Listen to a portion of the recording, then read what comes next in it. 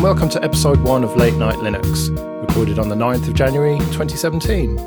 I'm Joe, and with me are Jesse. Hi there. Ike. Hell yeah. And Phelim. How's it going? Not too bad. So here we are, a new year and a new show. You may recognise my voice from Linux Luddites and also Jesse, but who are these new people then? So I suppose start with you, Phelim. Who are you? I'm Phelim Wiley, and I run my own IT business for Linux and open source consulting. And you are a dreaded KDE user, I understand. I am indeed. Tough. KDE Neon. Better believe it. If at least we get that sort of side of it this time, you know, there was always a lot of GTK love on Luddites, so we can just bash on Phelim now. Yeah, pretty much. I am your piñata. Okay, well, speaking of GTK, everyone should know who Ike is from Solus, but if not, tell us a little bit about it, Ike. I'm Ike Doherty, founder of the distro that shall not be named in future episodes. Solus is a Linux distribution built from scratch, i.e. not based on another distro, has the Budgie desktop built on GTK, and I'll try and keep mentions of it down to a minimum, as much as it's going to pain me. Well, I don't know, maybe we can have a sort of 5-minute update every couple of episodes or something, so you can tell us what's been going on with it. Yeah, we can let you vent, because otherwise it'll just build up. Okay. Yeah, so I use Ubuntu. I think I'm actually using 14.04 on the machine that I'm talking to you on now. And Jesse, you're using Arch with GNOME. Yeah, rocking the GNOME 3 and on Arch. Still, I almost forgot what I was using then. It's just so easy and so simple. Until you update it, that is. Never update before a podcast. That's the rule. Yeah, fair enough. Okay, well, let's crack straight on with a few fairly quick news stories. And the first one is that, according to one major metric, Linux is now at 3% market share on the desktop. Yeah, so you're referring to the benchmark that is Pornhub. And I know we discussed this last year on a previous show. Yeah, and I hadn't heard of the website then either, so... So, I mean, what's interesting about this is the fact that while it does say that Linux is at 3% and Android's at something like 50%, they split it into operating system from the desktop and operating system for the mobile, is the fact that Linux has gone up 14%, which is a pretty major rise, if you excuse the pun. It's all those disgruntled porn surfing MacBook Pro owners. They haven't got enough RAM for it. Oh, let's not go there, eh? Well, it's pretty good, though, isn't it? I mean, it seems as good a metric as any other, Pornhub. I mean, I would have thought that it's kind of a fairly even cross-section of computer users who are going to it. Well, so, I would say it's probably like to be more men. You would have thought so, but yeah, maybe. But I am going to just have to say this, and I was trying not to be pedantic, but I'm going to be, because their numbers show the ups and downs, and it's up 1% for Windows, up 8% for Mac, up 14% for Linux, and then down 28% for other. And anyone who's doing the maths in their head, those don't add up to zero. So I think their numbers are a bit skew-if. Well, I'm taking it as a win anyway for Linux. But I wonder how much of it's Chrome OS as well, because they didn't specify that, and you would have thought that Chrome OS would be quite a major factor, wouldn't you, in Linux on the desktop? And that kind of skews all of these percentages. Like you hear, it's not just Pornhub, you hear across the board really, by any measurement, Linux on the desktop seems to be doing quite well, but I wonder if they're counting Chrome OS, and they never seem to say about that. Yeah, I don't know how it gets recognised, particularly. What I'm actually thinking is, I know we maybe shouldn't open up the floodgates so early, but how does Solus get recognised if it's hitting a server somewhere? That's the thing. With Solus, you kind of wouldn't be able to tell. There was a time when all of the distros were basically modifying their Firefox package or whichever, and then you'd set a user agent on them. But the fact is, a lot of people now are using Google Chrome, so you can't really tell the operating system, you know, it's compiled by Google, not modified by anyone else. And we stopped modifying user agents a long time ago because that started breaking websites to the point where they'll accept an Ubuntu modified string on some of them, but most of them are now gone. So unique per Linux distro user agents are kind of a thing of the past. So it's kind of interesting. I would imagine the Chrome OS would have a specialist string though. But they don't mention it at all, do they? They mention Windows, Mac OS, Linux, and other. So is it in that 3% other, maybe? Well, you could say that all Linux users stand together. Even if you've got all proprietary stuff on top of the kernel. Okay, well, let's move on and talk about GNU LibreBoot, or as it is now, just LibreBoot. We talked last year about this on Luddites, about how there'd been a bit of a spat between the FSF and the lead developer of LibreBoot. LibreBoot being the kind of totally free software BIOS replacement. And the developer wanted to leave the GNU project. And now Stallman has come out with an email and said, well, even though it's up to us, the GNU project, we're actually going to allow you to go off and do your own thing. So that's, I suppose, drawn a line under it at least. Yeah, I think it's fairly big of them because it could have got nasty. And to be honest, I don't think they had the sort of right place there, because I think it was signed over, was it not? Or Leah Rowe, the originator of LibreBoot, which is, I think it's a fork of Coreboot, isn't it? It is, yeah. Yeah. And so she had affiliated it with GNU, and then, she started it, she affiliated it, and then wanted to take it out from the GNU affiliation for various internal political reasons with the FSF and their association with GNU. And GNU said, well, no, you're with us now, so we get to choose how it works. And I do sort of wonder whether it obviously didn't cross her mind at the start when she decided to make that affiliation, but didn't realize in what she was sort of giving over to GNU and the powers and the lack of freedom, ironically, that she'd sort of given to them, and whether they were actually in the right to say, no, it's ours now, even though you're the maintainer, you're the one who originated it. Yeah, it's a bit murky. I'm not sure I'd say that RMS was being big about it, but I think it's right to just draw the line. Yeah, I guess he could have been annoying as usual, but wasn't. Let's talk about KDE for a while then. A few KDE stories here. The first one is Systemd Genie, which is a graphical tool for managing Systemd and the user units. I'm afraid I am struggling to care about this. I've got to say, so am I. I think it's a great idea. I'll probably use it. It didn't actually show up yet. There is the control panel KCM. That does work. Seems to be fine. But on a desktop, do I care? Not really. I think on a servers where it's kind of getting scary with Systemd, where you may or may not want to do something that it's going to decide on its own to do. But I think it's a good start. I mean, to be honest, I haven't actually touched it that much. I've avoided it like the plague and stuck to my init D scripts, but I'm going to have to bite the bullet eventually. But why would you need a graphical tool for Systemd? Like, as you say, it's more for servers and stuff. In theory, on a desktop, you should never be having to mess with Systemd. Yeah, I don't know. I mean, I guess it's nice to make these things visible. It'd be great to be able to say to somebody, here's a straightforward stop and start of your daemon system, rather than, right, you need to open up your terminal in here, do this, do that. You want to try and capture as many people that aren't necessarily afraid of command line, but just prefer to use things in a GUI. It's like people who use Vi and Emacs. I don't use them. I could, but I prefer to use a graphical one because that's where I am. I don't see the point in having a graphical environment and then open up a text editor in a shell prompt. I mean, it just seems a bit daft. So maybe it's to try and make it easier for people who are more used to that. I think it's where you have a lot of hidden information that unless you know the right commands and the right controls to be using, you can't necessarily dig in and find what's going on. I mean, let's take, for example, like CPU usage. I tried to look at the Pi I've got running in my server cupboard, what the CPUs are doing for one particular setup. And, I was using top, but it doesn't really tell you each CPU and what's going on. Whereas if you had like a nice little graph or HTOP. HTOP, yeah, okay, that's the other option. But yeah, like if it's just more nicely presented, better presented, it makes it more approachable. And whereas Systemd is like a load of hidden stuff that you can't quite get into, and even Phelim's kind of skirting around it. If it was in a graphical user interface like this Systemd Genie is sort of a bit of a bolstered version of the KCM that you mentioned.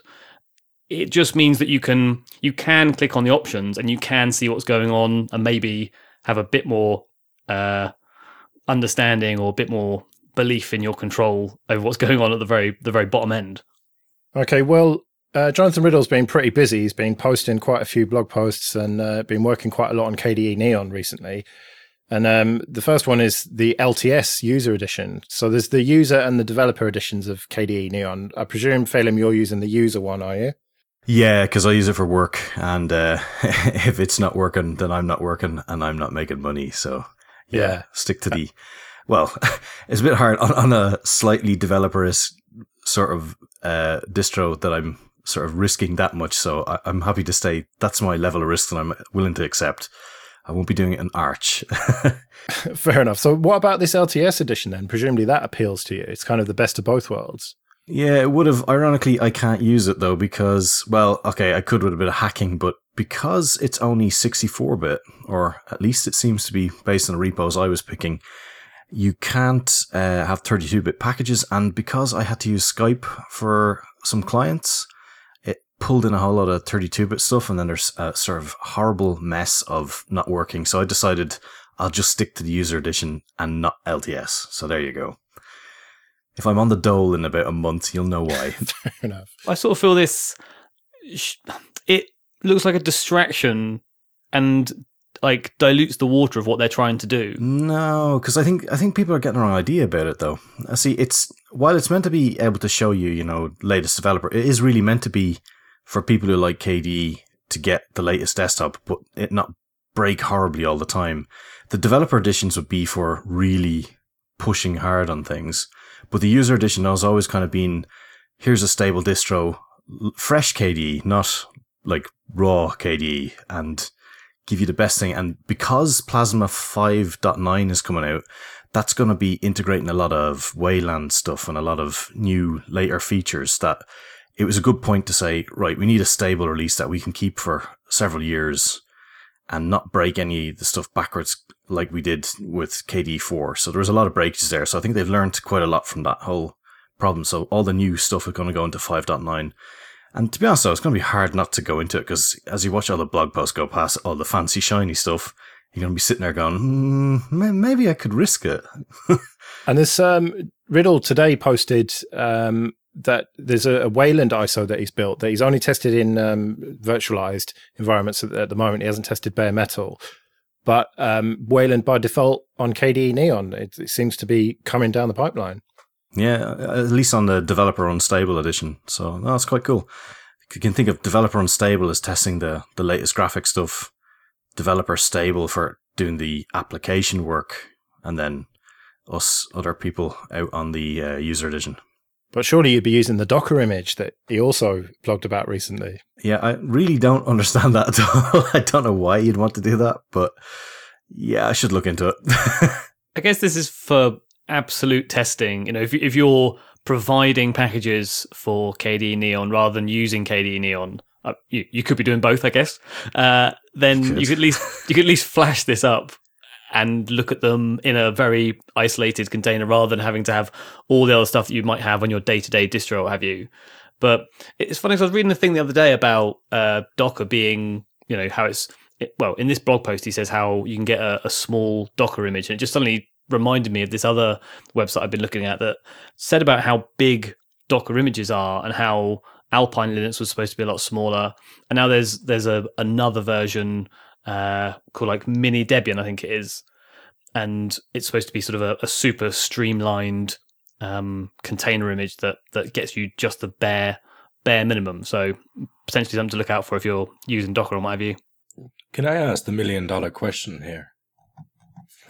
So when KDE Neon started, and now heading into controversial waters here, when KDE Neon started, I got the distinct impression it was the easiest way to test the new KDE. That seemed to be kind of the purpose of the project. Now, I'm on the KDE Neon website, and ignoring the buzzwords that we have on all of the distro websites, like Solid Core, latest features, that's kind of expected. Apart from KDE on Ubuntu, what is the aim in terms of users? What does it aim to do for users that other distributions don't?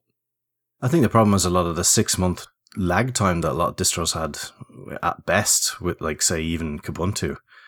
You could always install a PPA, but you were kind of, that was a backport and stuff like that. So you're always kind of sort of slightly living out of support. Whereas this is, we expect you to run with the latest KDE, and here it is.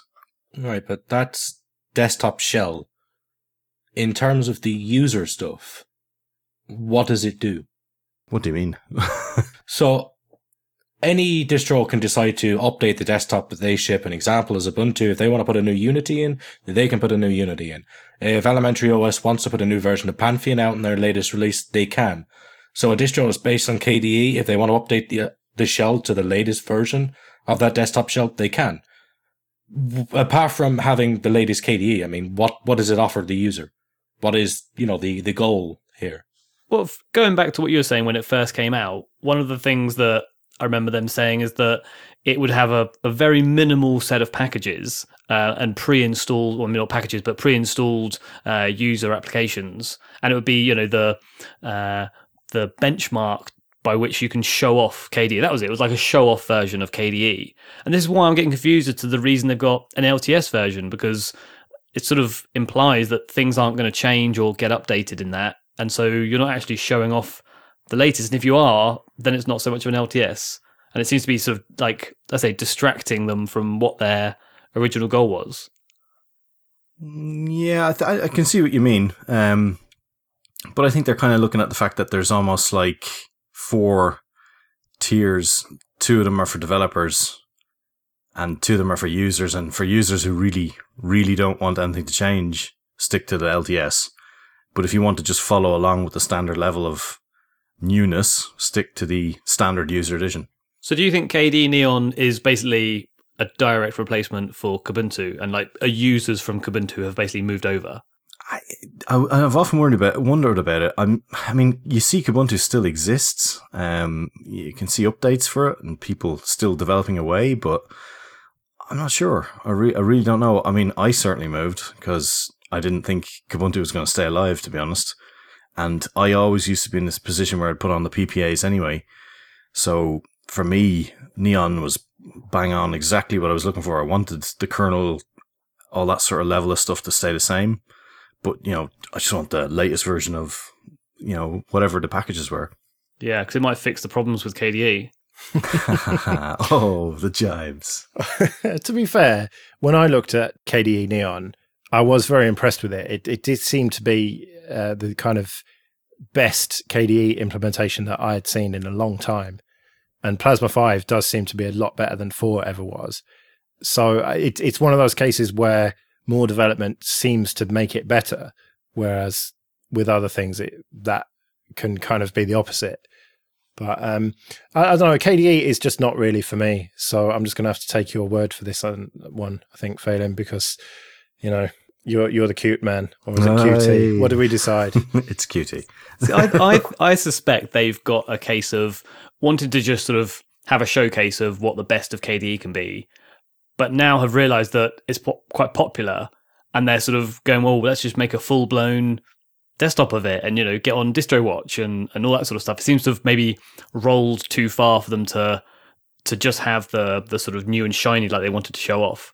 And just for the record, I do have Chaos on my laptop, which is my favourite version of KDE. So let's move on, and before we get to the predictions, let's talk about the story that ruined one of my predictions. And this is that officially there's going to be no new Ubuntu phones for the foreseeable future, and not even any OTA updates for the existing ones. They are still going to do security updates, but that's it. And they've kind of parked the project while they move over to Snap and concentrate on Unity 8 for the desktop. I don't think I was particularly surprised. As I say, I was going to predict that we wouldn't see any new Ubuntu phones this year, but now that would be a bit easy to do. So were any of you surprised by this? I was disappointed, actually. I'd taken a long time to come around to the idea of Ubuntu phone, and a lot like of other people, in my head, I was like, oh, they're only concentrating on the phone, the desktop is dead. This typical kind of stuff. Yeah, that did seem to be the perception, wasn't it? That they had Yeah. basically parked the desktop, whereas now they've flipped totally the other way. Yeah, and I'm kind of concerned whether that's a reaction to that general feeling, because honestly, I've been following a few of the mobile OS projects over the last few years. I mean, Tizen personally didn't do it for me. And I'm running Android 4.4 point something on my phone. I'm never getting another update for that. And I'm starting to join a lot of Linux users and thinking, if you get like an off-the-shelf Android phone, you're kind of screwed, really. You're not going to get any new updates. Your phone is going to become insecure in a very short amount of time. So I'd only just convinced myself that this year, one of the things I would do is put the Ubuntu OS on that phone. And now it's going away. Just at the wrong time. But I mean, if we just go through why this is being parked. So installing apps on the Ubuntu phone uses these click packages. And as far as I can see, Ubuntu thought that was a great idea. So why don't you have that on the desktop as well? And they made them into these snaps. But snaps are slightly different to clicks. And to get this converged plan of having things installed on both, you need to make the phone run on snaps rather than clicks. But the way that snaps work uses some very modern kernel features. I will gloss over all the detail because let's just say I'll gloss over it. And the problem is then that what they've built Ubuntu on top of, the Android version, doesn't have all these newer kernel features that is required to install the snaps. So if you want a phone that has not clicks but snaps to be on the App Store and the Ubuntu Store, and then to be installed, you need to update not just the Ubuntu top part, the high level, but the very core of what you're running on top of, and that can't be just an OTA. That's that's a much bigger update to be done. So they've sort of shot themselves in the foot by having these snaps and then realizing that you can't put an OTA out which allows you to use them on the phone, and so you've got to kind of. I think they're just taking some time to really think, oh, crap, how are we going to do this kind of thing? Well, yeah, I mean, Ike mentioned there that ancient version of Android on your piece of shit phone, whatever that is. You're not going to get any updates for that. And that's the heart of this problem, isn't it? That if you base your operating system on the Android kernel, then you need Android updates in order to have new features. And if you've got the Nexus 4, for example, is one of the first phones they developed Ubuntu Touch on, and that is still available now. You can still get the images for it. And the Nexus 7, I mean, Jesse and I have played with that quite a lot, even up to the end of last year. But if the kernel that's running is an old Android one, then you're just knackered, aren't you? You can't do this new stuff that they want to do. So the only solution surely is to base it on newer Android devices that have got newer kernels that can support these features. So they need to put a new device out. But they don't seem to have the power, I suppose, to get the OEMs on board to do that. And so they're just kind of a bit snookered, aren't they? Well, maybe they're also kind of thinking about all those people that have bought devices and, they've promised that they'll be kept up to date with those devices. And suddenly there's this impasse that they can't do what they've promised they would do. Well, yeah, I mean, it's a problem that most Android OEMs run into. And most users of Android phones have run into not getting any updates. And yeah, as you say, that's one thing that we've always praised it for. I mean, we've always dissed it, haven't we, for being, well, we don't like scopes, we don't like lack of apps, we don't think that it's very far along in terms of development, certainly compared to Android. But the one saving grace for it was always the updates and these OTAs, which we're just not going to get anymore, which is a real shame. I mean, maybe they'll pick it up and run with it again, but I've certainly heard people saying that they'd probably pull out of the phone market this year, 2017. So it's not the kind of thing that you announce. I think they were talking about that on Bad Voltage, whereas you don't actually pull out, do you? You just stop putting anything out. You stop putting new devices out, and then you quietly go away. And that might be what happens. There's a few ways of looking at this. I mean, we all know that the mobile market is completely saturated. It's damn near impenetrable. But I mean, the good side for this in terms of the desktop, and for people who are worried that all the attention was going into this, essentially you could look at the Ubuntu phone as the proof of concept for the technologies that are now landed in Ubuntu. Now, whether you use them or agree with them or whatever, they have developed and refined them. So you now have these snaps, which are becoming mainstream. So you could look at the phone as the prototype, or the proof of concept, and what they're doing on the desktop now is going full swing there. So people who have complained about the State of Unity 8 over the last few years, I do think you're now going to see like a real push for that. And should they ever decide later on that they're in the mobile market, then they'll be rebasing on something that's a lot more solid, which is the second stage of the evolution of what they started with the phone. So there is a chance to come back on a more solid product. Even if the phone disappears completely, the desktop that they make will be a lot more solid and snaps will benefit from it. So there is still a positive upspin from this, I think. And once snaps are absolutely universal on every single distro that it's possible to install, then we'll be fine, yeah? Yeah, I mean, then one of the hardest things for anyone who's new to the market, if you bring any new device, if it's a set-top box or a phone, it doesn't matter. The thing that almost always gets you killed is a dead app store. And you've had all the efforts, you've had Firefox OS and things. The thing that really gets them killed is a complete lack of content. So all this focus now gone into desktops, making snaps universal. Like they've got their own QML libraries for making these responsive apps. If they do look at the phone again in the future, they've already got an app store they're ready to use across all of their platforms. They got the convergence in place by then. Yeah, but you've got all the apps in place, as you're saying, and yes, they're in the App Store. And I guess if the phone is running exactly the same as the desktop, then you could install them. But unless you have a way of making that app look good on the phone, you're not even starting on a good base, really, are you? I mean, you can't have a full screen desktop app running on your phone. And if you don't have a phone that people need to design for, then no one's going to try and make a phone type interface that's better for touch and thumbs and things because there's no phone there yet.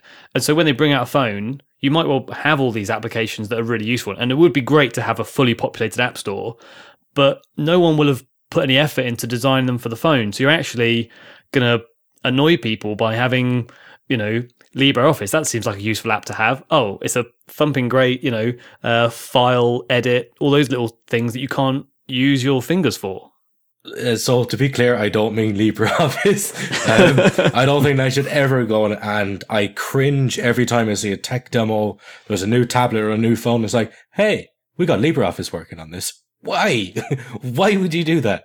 Well, on a bigger tablet where you've got a keyboard and mouse, it makes sense. If it's got one mode where you can plug in the keyboard and mouse or wirelessly or whatever. But yeah, if it's any sort of 7 inches or smaller device, it makes no sense at all to have LibreOffice. That's not the point I'm making. What I'm saying is that you should be able to install LibreOffice on your phone, and it should pop up as a much simpler sort of Google Docs type interface where you can use it on a mobile device. It's been designed for it. It's got 3 or 4 buttons for edit and a little simple pull down, or maybe rather than a full desktop interface. Obviously, I mean, let's ignore docs and what have you. Think about like a video player. On a full desktop, you can have all sorts of options and functions and widgets and clever things that you can use a mouse for. But actually, when it comes to a phone, you just want a play and a fast forward, perhaps. And on a tablet, you'd have play, fast forward, record, or that sort of thing. So it would scale with the device. And no one will have written it to be scaled down to a small device if those small devices don't have Ubuntu on them as a target. But isn't that a small problem that once the phone comes out, the applications will be there and it's just a case of adding that stuff to them? So for a while, Ubuntu has been working on they've been working on their convergence, and they've got their own set of libraries that are basically built on top of Qt. These allow them to have their own scalable applications, desktop, tablets, anything like this. So it's basically, nowadays you probably just call them Unity applications. It was originally Ubuntu Touch applications, but that's all merged up together. So all of the Ubuntu and Unity specific apps that you see now would run on those phones, such as the terminal emulator you see for Ubuntu or the web browser. Those things already are capable of running on the phones if they were to make a comeback. Yeah, but someone has taken the time to consider what functions you want on a smaller device. They don't just magically work perfectly on a phone. True. Well, we'll see, won't we? I mean, this might be an academic conversation anyway, if they do genuinely pull out permanently. But I hope you're right, Ike, that they are at least planning it long term, and I hope that it's true what they've said, that they are going to, it's not dead, it's just parked sort of thing, because we do need an alternative to Android and iOS, and it doesn't look like any of the others are really going to happen. And lack of apps has always been the problem, so maybe Snaps will be the answer. But it's funny that you were talking enthusiastically about Snaps. I mean, I don't want to drag it up too much, but you've famously been pretty anti-Snaps, haven't you? Yeah. It's a case of right tool for the job. And there are places where Snaps are incredibly useful, and I've said at length before, so I won't go into a big analysis of them. I mean, the primary thing about Snaps is solving problems from the originating distributions. TLDR is very hard to make a deb package and maintain it. It's not a simple bit of work. When I designed the operating system that won't be named, Mate. I designed it so that packaging and maintenance would all be very, very, very simple, with the view of a centralized store as opposed to random bits. Now, the way that Snaps go about it is that anyone can distribute it. Okay, that's fair enough. Putting it into the hands of developers, yeah, I deal with their issues on a daily basis. And it doesn't solve the problems I have currently. If it becomes a case of, like VHS first is Betamax and I'm the Betamax, then hell yeah, I'll adopt VHS. Wow. I thought you were pretty adamant about it, but okay, you heard it here first. Just from a business perspective, I have no interest in my projects becoming irrelevant or dying. So if there is a business interest in adopting them, then yeah, I'll take them on. Can we just take a 5-minute break so I can change my predictions? Because this is it's changing everything. No breaks. So let's move on into the predictions then.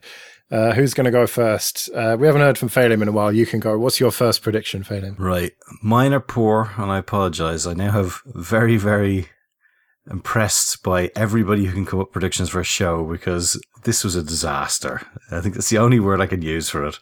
So, Canonical are going to get bought by Microsoft.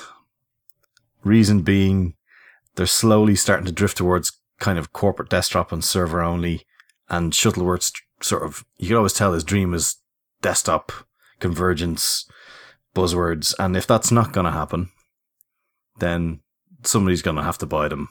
I really, really hope you're wrong and it's not Microsoft who buys them. So do I. I mean, I've been hedging my bets by installing Debian servers more. Ubuntu server is great. I love it. I think it's really good. Reliable 6-month releases of a server OS where you can plan for a project, go out and then install the project then is fantastic. And I would really hate for it to disappear. Well, okay, it wouldn't disappear, but it would as good as... It'd be dead to you. Oh, it would. I mean, totally. And I mean, I'm not just Microsoft bashing, but I don't know, people are far too easy on them these days with, oh, look, aren't they great? They're in the Linux Foundation. Yeah, they've done awful nasty stuff. They still tax Android. They're not a patch of niceness going on there. They're just being businessy. So I wouldn't want any part of that, because you don't know what they're going to do with it. So yeah, I think they've been working so close together. It's almost a bit like how Miguel de Casa's company, whose name I've forgotten right now, I think it's going to be the same as them. They work pally with somebody for a while, and then I'm sure there's a come to my golden yacht and let me tell you how you should join the company. It'll be great. And off they go. Is your prediction mainly based on you're thinking Shuttleworth getting bored, or is it mainly because you think of this palliness with Microsoft? I think it's a mix of both, but I think mainly it's because he had a dream, didn't come to fruition, and he's a business guy. He's going to cut his losses. I mean, he made Thought. That's how he made his money, that it allowed him to do Canonical. So, he's going to see a point and then go, yeah, I can get out now. I can make some money. And maybe he'll even make a profit, even after spending all the money they did over the years. I don't know. And maybe he'll just say, okay, I've had enough of this. I'm going to go live on my magnificent island somewhere. Yeah, Mars might beckon or something. Yeah. You never know. Right, so what's your second prediction then? Right, this is crackpot material here, but I think there will be social media war based on misunderstandings between, let's put in question marks, challenged leaders. And I think we're going to end up with an internet outage of at least a full day, if not more. That is a brilliant prediction. I like that. Yeah, I mean, you have to, just go for it, I think, at this point. Well, so you think Trump and China are going to get into such a barney that it shuts the entire internet down for a day? Well, realistically, somebody has been probing the web for the last few months. Bruce Schneier had an article about it a couple of months ago, where there's been a systematic series of probes to various parts of the infrastructure, trying to find out where weaknesses are. And I can't see, that's not the type of thing that like a Russian mafia does or something like that. They want to make money. They want credit cards. They want to go get them. They want accounts, whatever. They don't want to try wipe the internet out, because if they do, unless they're trying to distract people while they go in and steal the other stuff, it's got to be a nation state who's going, I need to knock some stuff out here. So, think of the damage you could do to stock exchanges, etc., if you were just able to play with a country's sort of reliability. So, I don't know. I think we're all going to see a few days of no tinternets. I bloody well hope not, because what am I going to watch? I've got no telly, have I? All my entertainment comes from the internet, so I'll be just be bored. Yeah, you should use OwnCloud. Maybe. Yeah, suddenly having local media is going to be a real boon. Yeah. Okay, fair enough. Right, so who's going next? Jesse, what are your two predictions? Yeah, okay. So let's start with an Ubuntu one. It seems fitting, as Phelan did. My first one's Ubuntu as well. What's going on? Okay, carry on. They're the big guys in the Linux world, let's be honest. So I'm going to say Ubuntu in cars. Now, I haven't quite decided on whether that's the in-car entertainment system and the maps and all that, or sort of the auto-driving, which is obviously becoming quite big, and self-driving as a system. But I think that with the information, the knowledge they have from servers and containerization with apps not being not meddling with each other, you can sort of silo all these things. I think it's going to be an area that Shuttleworth gets excited about, and they at least announce something in cars, or someone starts using them. That's pretty vague, man. I use my laptop in the car. It runs. It has a base of Ubuntu. Does that count? Installed when you buy a car. I mean, yeah, I use my phone in the car. It doesn't count as Linux.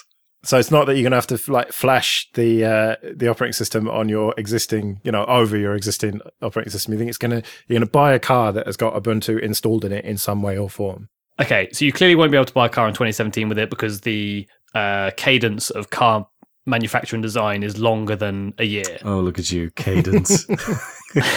Okay, Mark, tell us how. I'm going to say an announcement from Ubuntu or from a car manufacturer that has the word Ubuntu. Well, that seems reasonable. He likes to shoot for the stars, doesn't he? Like with the Ubuntu TVs and stuff that never came to pass.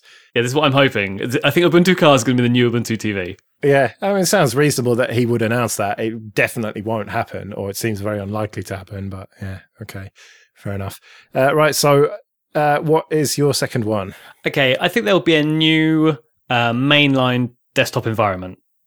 This could well be a fork from an existing one, maybe a fork of Mate or something, but I think by sort of December, tail end of next year, there'll be something that got started in early spring this year, and by the tail end, it's become something that you can say in the same breath as Ubuntu.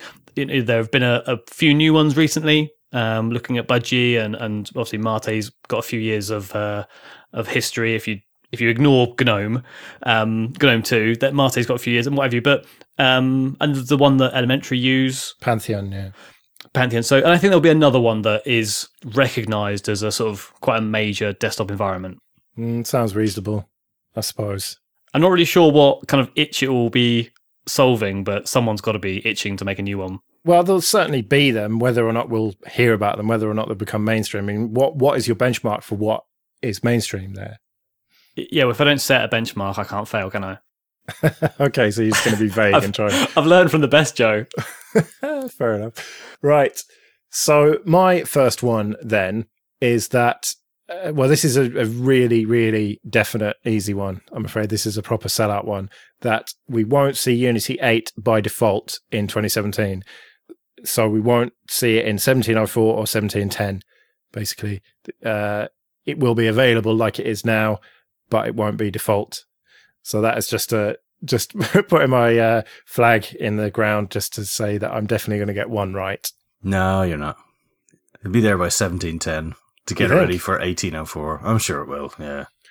Because I think that they're going to miss... Well, it's not in 1704, we know that much. 1710, it's going to be so tight that it'll be close, but I just don't think it'll quite make it. And then they're not going to put it in 1804. So I reckon 1810, basically. A week before it'll be ready. See, now I'm going to be really interested in 1704. So I just remembered I've got to get my numbers right because we're in another year. 1704, because I now want to see how far progressed Unity 8 is when they ship that as sort of a secondary option. And then I'll be able to ridicule you when it's in at 1710. Well, even in 1604, was it? Or 1610 at least, you could... Unity 8 was there. You could log out and log into it. But it was just about functional. And I just think that it's not necessarily about Unity 8 being ready, but it's about the applications that run on top of that being ready and being, the toolkits working with Mir and stuff like that.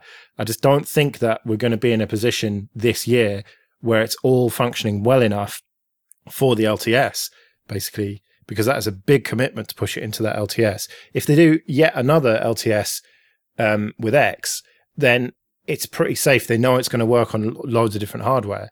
And so then if they push it into 1810, then they've got a year and a half to get it absolutely properly ready for, I can't believe I'm going to say it, 2004.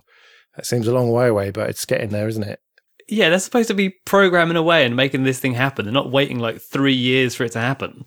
Well, I mean, I would imagine it'll be default before 2004, but 2004 I think will be the first LTS with it. Oh, right, yeah. Okay, yeah, fair enough. All right, so what's your second one? So my second one is wildly speculative, and that is that the Raspberry Pi Foundation will effectively fork LXDE and take over the development of it under the Pixel brand. So as LXDE transitions to LXQt or LXQt, and LXDE effectively dies, it won't die because they need it for the Raspberry Pi. And so all this talk of them, you see, it just suddenly dawned on me, why do they keep talking about Pixel as a desktop environment? They can't be that ignorant that a skin on top of LXDE is a desktop environment. I think that they are laying the groundwork for the fact that they are going to continue the development of it once it dies. Now, this, I think, probably is a bit early. It'll probably end up being in 2018.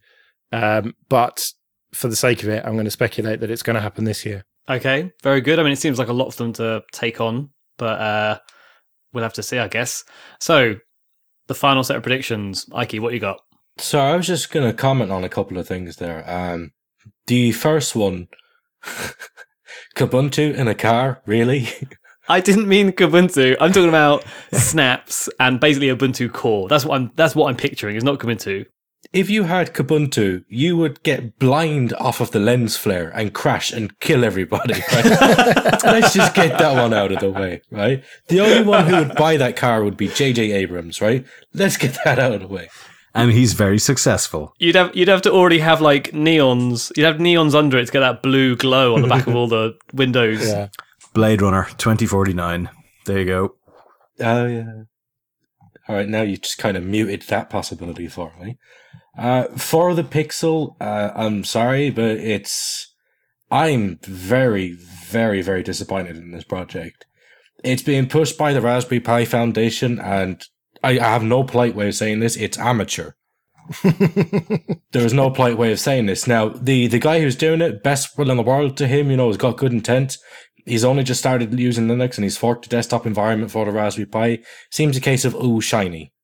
Yeah. And it's pointless. Why would you fork LXDE when the X11 drivers are so bad, when X performance is miserable on this hardware, when you should be using Wayland and then you have the option to actually use sprites on the GPU and get somewhere?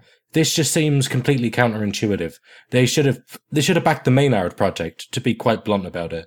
That was another desktop project associated with the Raspberry Pi Foundation, and that seems to be completely dead as well. So, as far as I can see, this is the second effort at a desktop by Raspberry Pi, and it's flogging a dead horse. Well, can I just stop you there? Now, I'm not saying that this is what they should do, but I'm saying it's probably what they will do. And do you disagree with that? Do you disagree that they will take it on full time? And I think they will. Yeah. No, I think your prediction is spot on. I don't think they should. I think they should have gone the Wayland route. But yeah, anyway. Whatever happened to Maynard? Because when you were describing that, I was thinking of that one with there's been a video and how slick it runs and what have you. And like you say, it just sort of had this video and then it died a death. It just sort of disappeared into the ether. But it had potential, and, you know, it was doing the right thing. It was using Wayland. It was using the hardware. It kind of needed to be Wayland for the hardware at the time, because this was before the Raspberry Pi 2. And it just seems silly to keep going with X11. I mean, I can't talk. I'm using an X11 desktop. But, you know, to play the hypocrite card here, why are they doing it? Well, it's Simon Long, isn't it? Is the fellow who works there. I've met him. And bear in mind that when I went up to Raspberry Pi Towers, as they call it, in Cambridge, the offices, I saw a sea of Windows machines, a couple of Macs, 2 Ubuntu machines. And I was introduced to Simon Long. And he had 2 screens there, one with Raspbian on it, presumably plugged into a Raspberry Pi. And the other one was OS 10, or Mac OS, which is what he actually did his development on.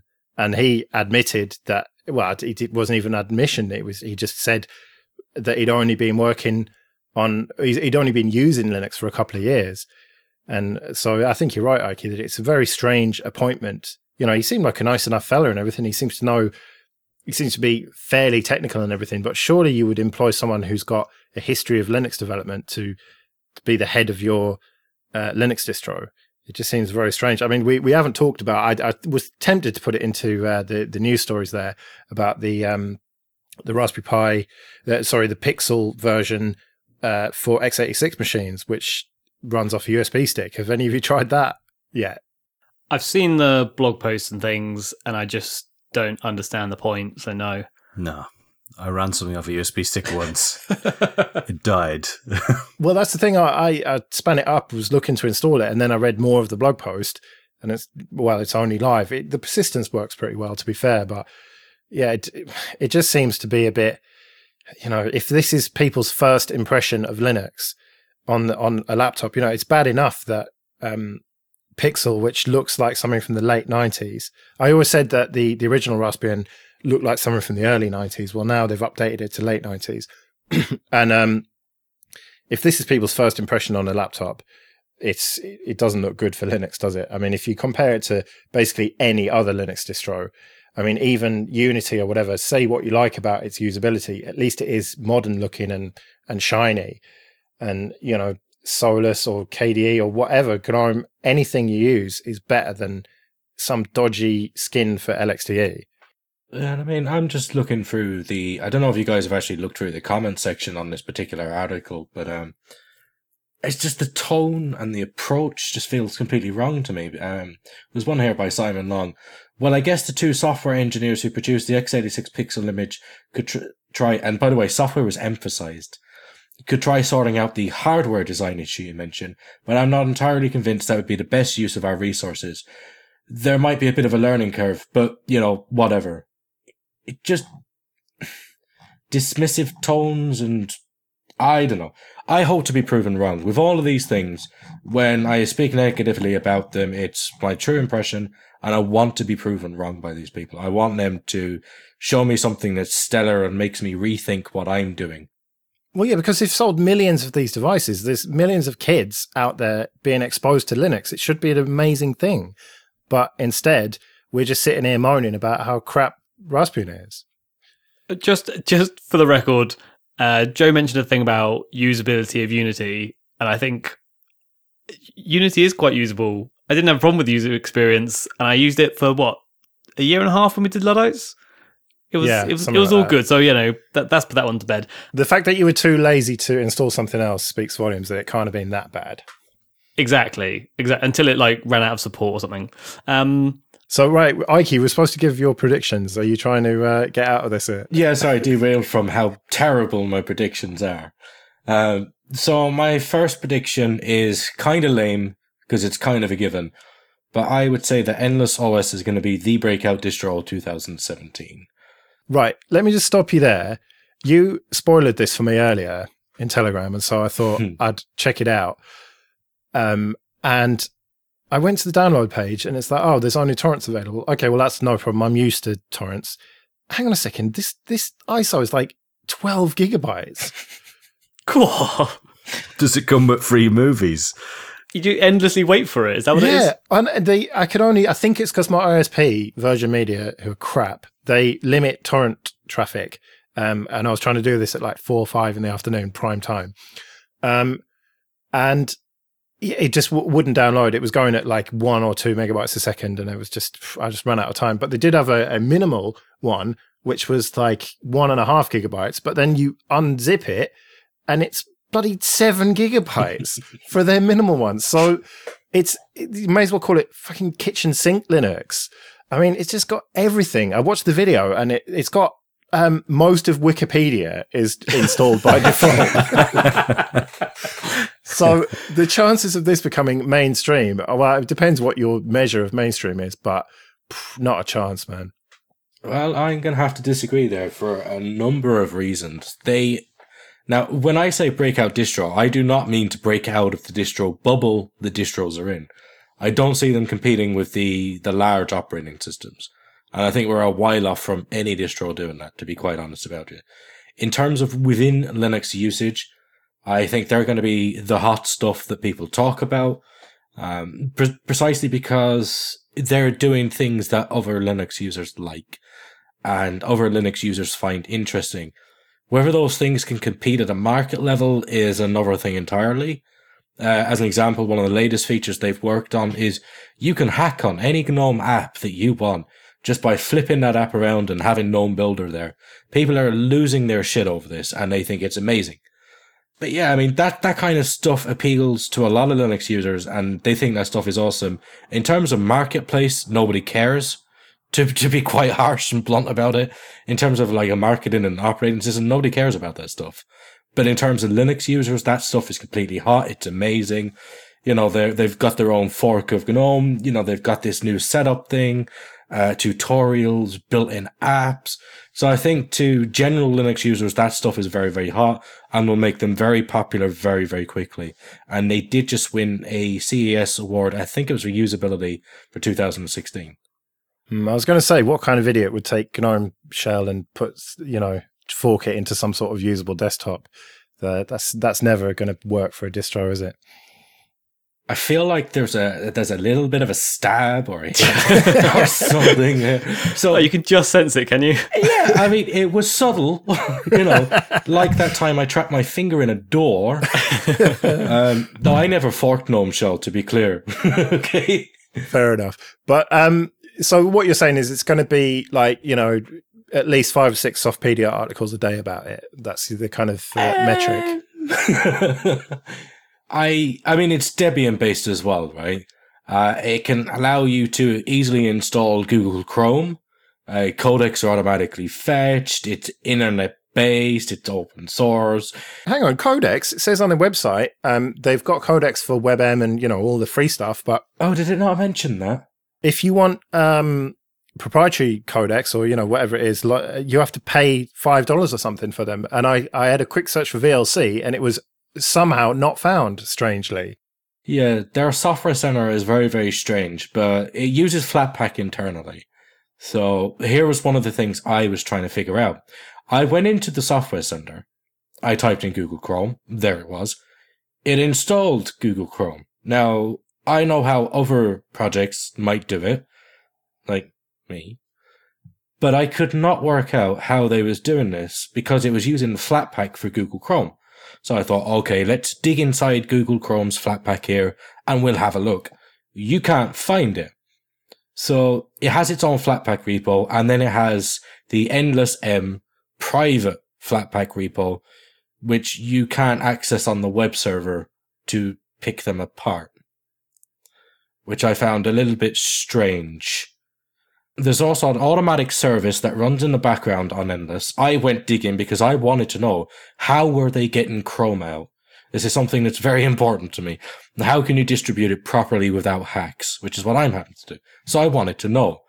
There is a service that runs in the background that will automatically download the Google Chrome deb, explode it, and then remove the Pepper Flash and the Widevine CDM module, basically so you can use things like Vivaldi or Chromium. And those modules allow you to do things like watch Netflix or basically be useful as a web browser. It automatically downloads them, extracts them, and puts them into a directory in the background for you. There's also another service to do this with exploded codecs, and it supports extra codec directories. But so much of the internals are actually hidden away on the servers, I can't figure out how it works. So I'm very, very curious, and I will be going over it with a tooth comb. Is this backed maybe by a company or something? They are a company, yeah. It basically started out with the premise that they wanted to bring computing to areas where it was unaffordable or inaccessible. So it was kind of an all-in-one computer deal, and they wanted to focus a bit on the offline usage. Yeah, that's why you got Wikipedia, haven't you? Because it's designed for no internet. Yeah, so like if you want to do research or, study, that kind of thing, it's kind of catering to. But I think they're starting to ship in the US as well now. Now that you've mentioned it, I've clicked around the website a bit, and there's a little logo for our computers. And as soon as I saw that sort of strange hump thing, I recognised it from a news article last year or the year before. And I recognised that Endless computer. So, okay, well, we'll have to see how this operating system goes and if everyone has the bandwidth to download it. So what's your second prediction then? Second one is a lot less jolly.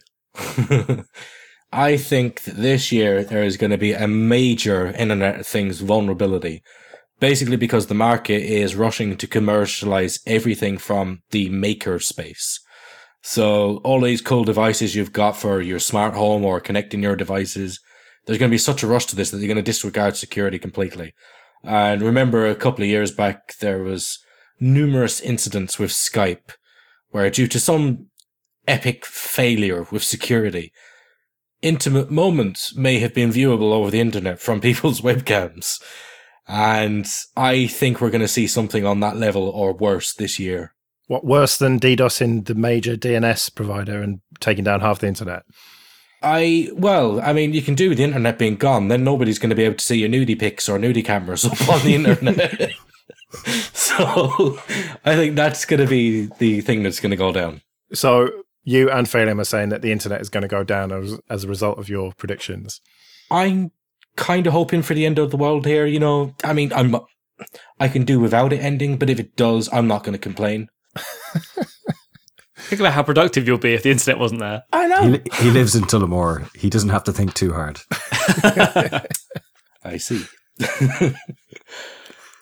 All right, well, that's our predictions then. So a bit of admin. If you want to get in contact with us, there's quite a few ways you can do it. You can email show@latenightlinux.com. Or if you go to latenightlinux.com/contact, then you've got Twitter and Google Plus and Facebook groups. And new for this show, we've got a Telegram group as well. But we don't really want to give the link out because then you get loads of spammers. So if you contact us in some other way, we'll send you a link to that and you can join in. Although, Ike, you haven't joined that one yet, have you? The public one. I should join that. You should do, really, shouldn't you? And also a bit of a hangover from Linux Luddites. We've got quite a few stickers left.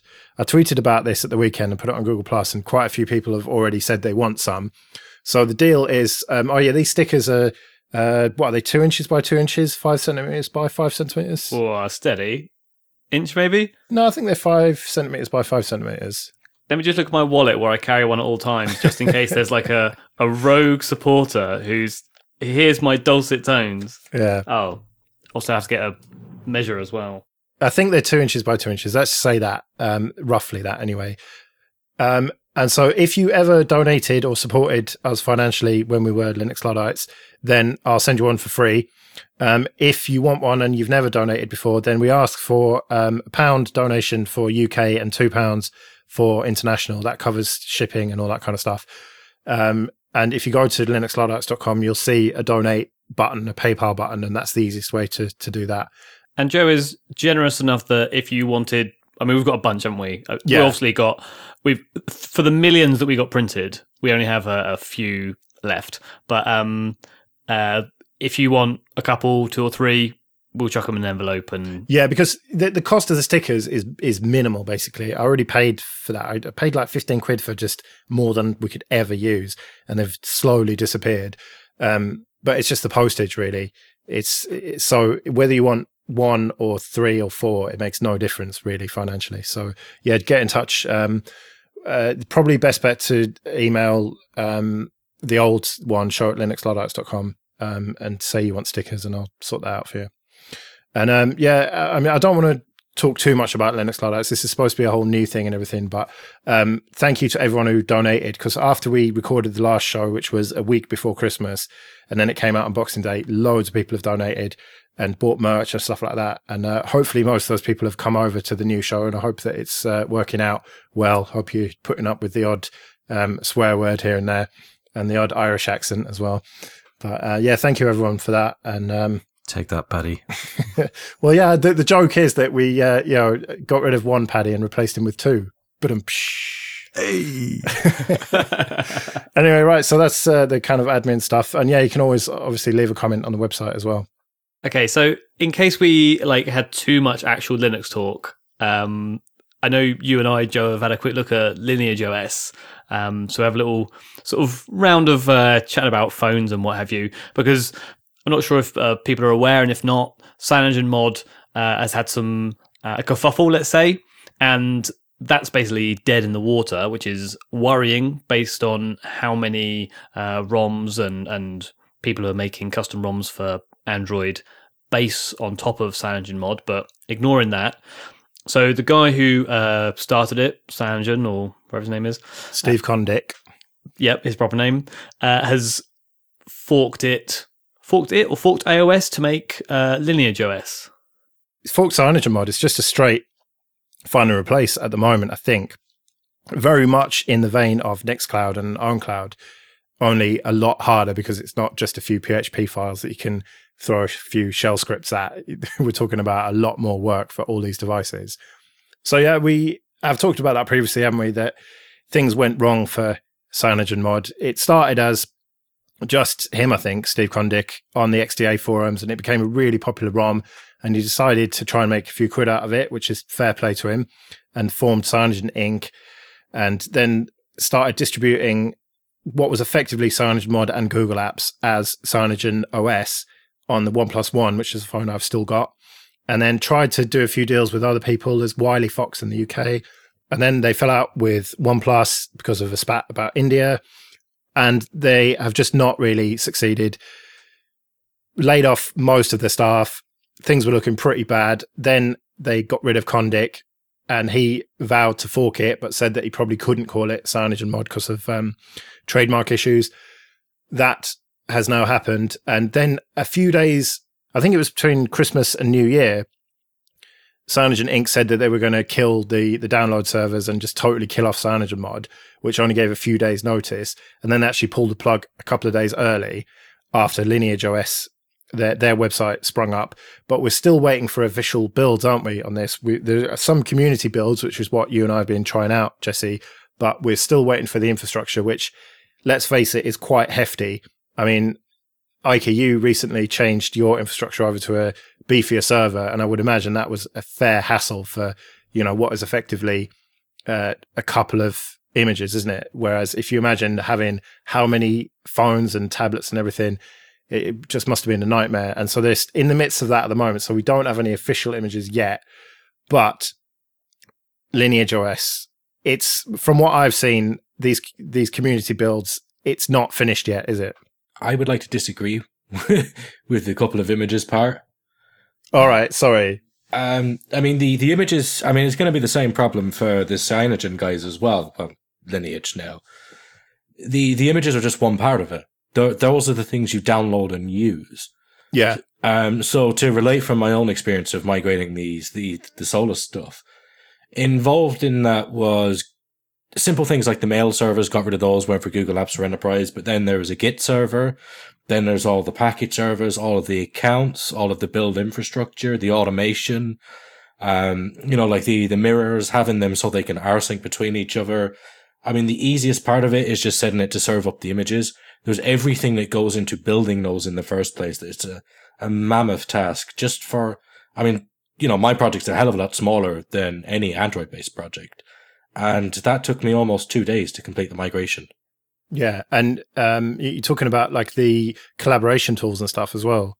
Yeah, like the things that people actually use to build it. So like, Git, wikis, in internal infrastructure sites. So if it took me 2 days to do something that's probably about 10% of the size, you can imagine the amount of work they've had to go through just to pull this off. Well, it's about 3 weeks, isn't it? By those maths. So, and we're already nearly 2 weeks into this, and we still don't have any official images yet. So, I get the feeling it's going to be pretty soon, though. You'd hope so for them to sort of keep the momentum. People who have heard about CyanogenMod not being updated are going to be looking for the next thing. They have a massive list of phones that they're supporting. I thought they would come out with maybe half a dozen that they said, right, these are the ones we're going to start with, and then we'll filter down to the rest of them that are less popular, or whatever you. But they've really, really gone for it. But I mean, partly for mine and partly for the listeners' benefit, can I just get a feel from Ike and Phelim on your sort of phone usage or your Android interests and what have you, Phelim? Oh, well, I'd be definitely using CyanogenMod, so I'm kind of stuffed if this doesn't happen. Right now I'm using S4. My venerable S3 bit the dust quite literally on a holiday in Spain the first day and was a bit of a disaster, so I really hope they have something there. I mean, I don't mind paying money. I actually have often said I'd happily pay, a yearly subscription. Nothing crazy, but I don't see why there's so much duplicate of work. Surely there's a core that doesn't overly change or a single team could manage, and then there's the device specific sort of stuff, but I'd really want to have something that I can trust is going to get updates on, and that's why buying a carrier phone is just a no-go. It's just not going to happen. So I really hope they get this sorted. Not to mention your hatred of Google. Not to mention my hatred of Google. Yes, that's true. I mean, security is a big thing, and it's the most sort of intimate device you could possibly have because it's with you everywhere and it's constantly listening technically and it's pinging away as to where you are. So you really want that thing to be secure and updated and maintained, and the constant refresh that you have to go through is just ridiculous. A new phone every 18 months it's nuts. The amount of waste, both the resources and toxins that we're just dumping into the areas, it's pretty bad. Like, so suffice to say, you are pro CyanogenMod and very much hoping that this is going to work out, as am I. In a roundabout way, yes. But Ike, you don't really use your phone, do you? Because you're a bit of a shut-in. He uses cows lying down in fields as a mean of knowing what's happening in the world. Come on now, I ain't going to turn the other cheek. So that was awful. So, I mean, I'd like to defend my case here, but I'm not actually sure where my phone is right now. Yeah, case I'm looking around for it. It's here somewhere. But I've got an old HTC, which, need I say more, that was bought as a carrier phone because originally I had a contract phone, bought a new one to replace it, etc. But for me, the way that Android has gone itself, like the core Android, doesn't interest me. It just doesn't interest me because to me, like, since everything went material design, I really feel like I'm being chastised by a 4-year-old every time I look at one of these interfaces. Everything must be in primary colors in case I'm too simple to understand what it is required of me. So for Android, the Android updates, they don't interest me. Having something that is actually updated as an operating system and is secure, that part interests me. Then I would be more willing to actually use my phone. Right now, like when I bought my phone back when I was in the UK, a lovely network, which you all know and love, I was with Free, and it's preloaded with a lot of crapware. You've got the Free app you can't take off it. You got Facebook, you can't remove it. Stuff like that irks me. So, I mean, if Lineage OS is going to be the Android distribution to use, then yeah, that'll be going on. I've never flashed a phone before, so that could be interesting as well as quite fatal. So I can make that an experience for a future episode, perhaps. I mean, if you want to talk about updates and things, which is a fair point. And I think end of lifing certain items in our lives, tablets and phones and Internet of Things devices, is something that's been mentioned a couple of times on this show already, and is actually like really, really at the forefront of what I think about and what have you. And it's annoying that things have such a short shelf life. But the phone that I use in my day to day is a OnePlus 3, so that came out 6 months ago. I bought it maybe 3 months ago, and I put, as Joe said, Lineage OS doesn't have an official downloads yet, or ROMs, what have you, but I put the community version to my S3, which I didn't allow to bite the dust. And it amazes me the S3 is still supported in all these things. Well, I think it's just because that was such a popular phone at the time, wasn't it? That there's a lot of developers have got them kicking around, and that's why they developed for it. Yeah, I agree. There's just loads of them, isn't there? And so the S3 with Lineage is Android version 7.1.1, the latest Android, and it has the Android patch the 5th of January this year. So it's obviously the latest security patch that comes out monthly from Google. My OnePlus 3 is Android version 6.0, and the Android patch is from November last year.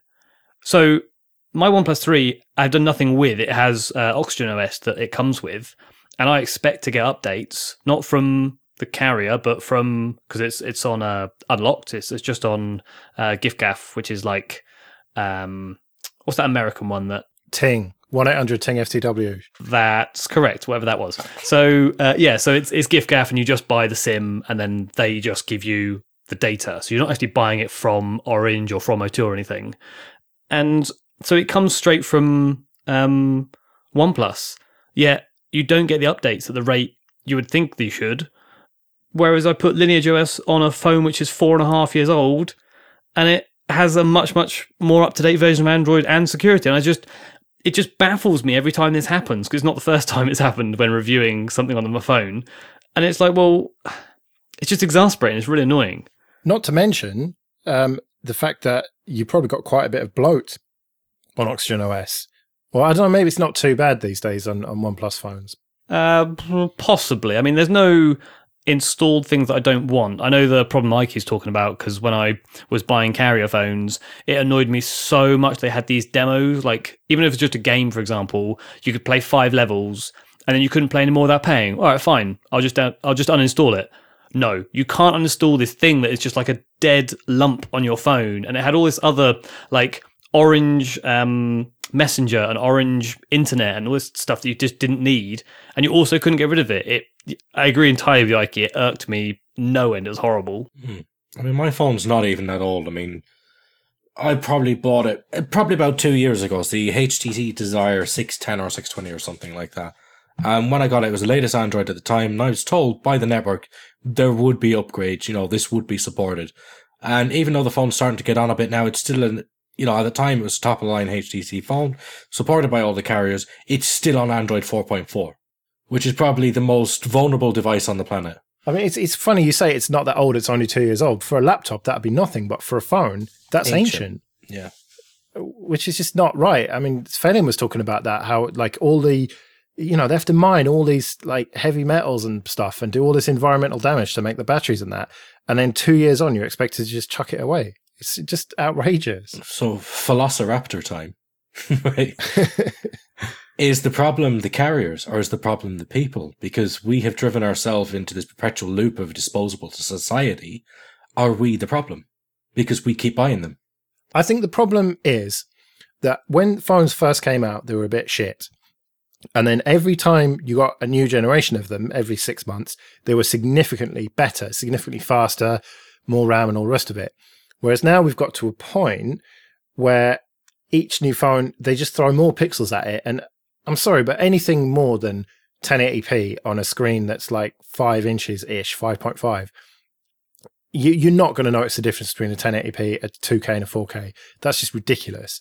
And so they're just trying to chuck these extra specs at it. And yeah, okay, the camera gets a little bit better and the processor gets a bit faster. But I think it's just that people got into the habit of new phones actually being much better. Whereas now, my OnePlus One is absolutely fine. That's a couple of years old now, more maybe.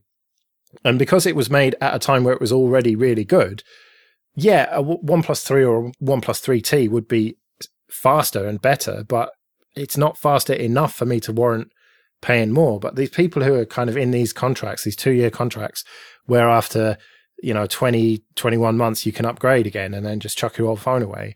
I think it's just people got stuck in that mentality, basically.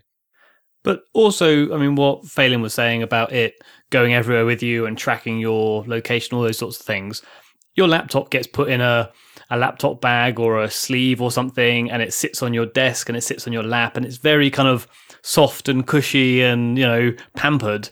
And then you look at what you do with a phone. I was doing DIY at the weekend, and it's just like sat in this dusty, dirty environment. I'm expecting it to play music and, update me on things that are going on. And I pick it up with my dirty hands and I chuck it in my pocket, and it just has a much more battered life. And so 2 years for an expensive, quite, delicate piece of electronic equipment isn't a bad amount of time. I'm not trying to justify changing every 2 years, because I try and take quite good care of my phone so it doesn't break after 2 years, hence why I've still got my S3.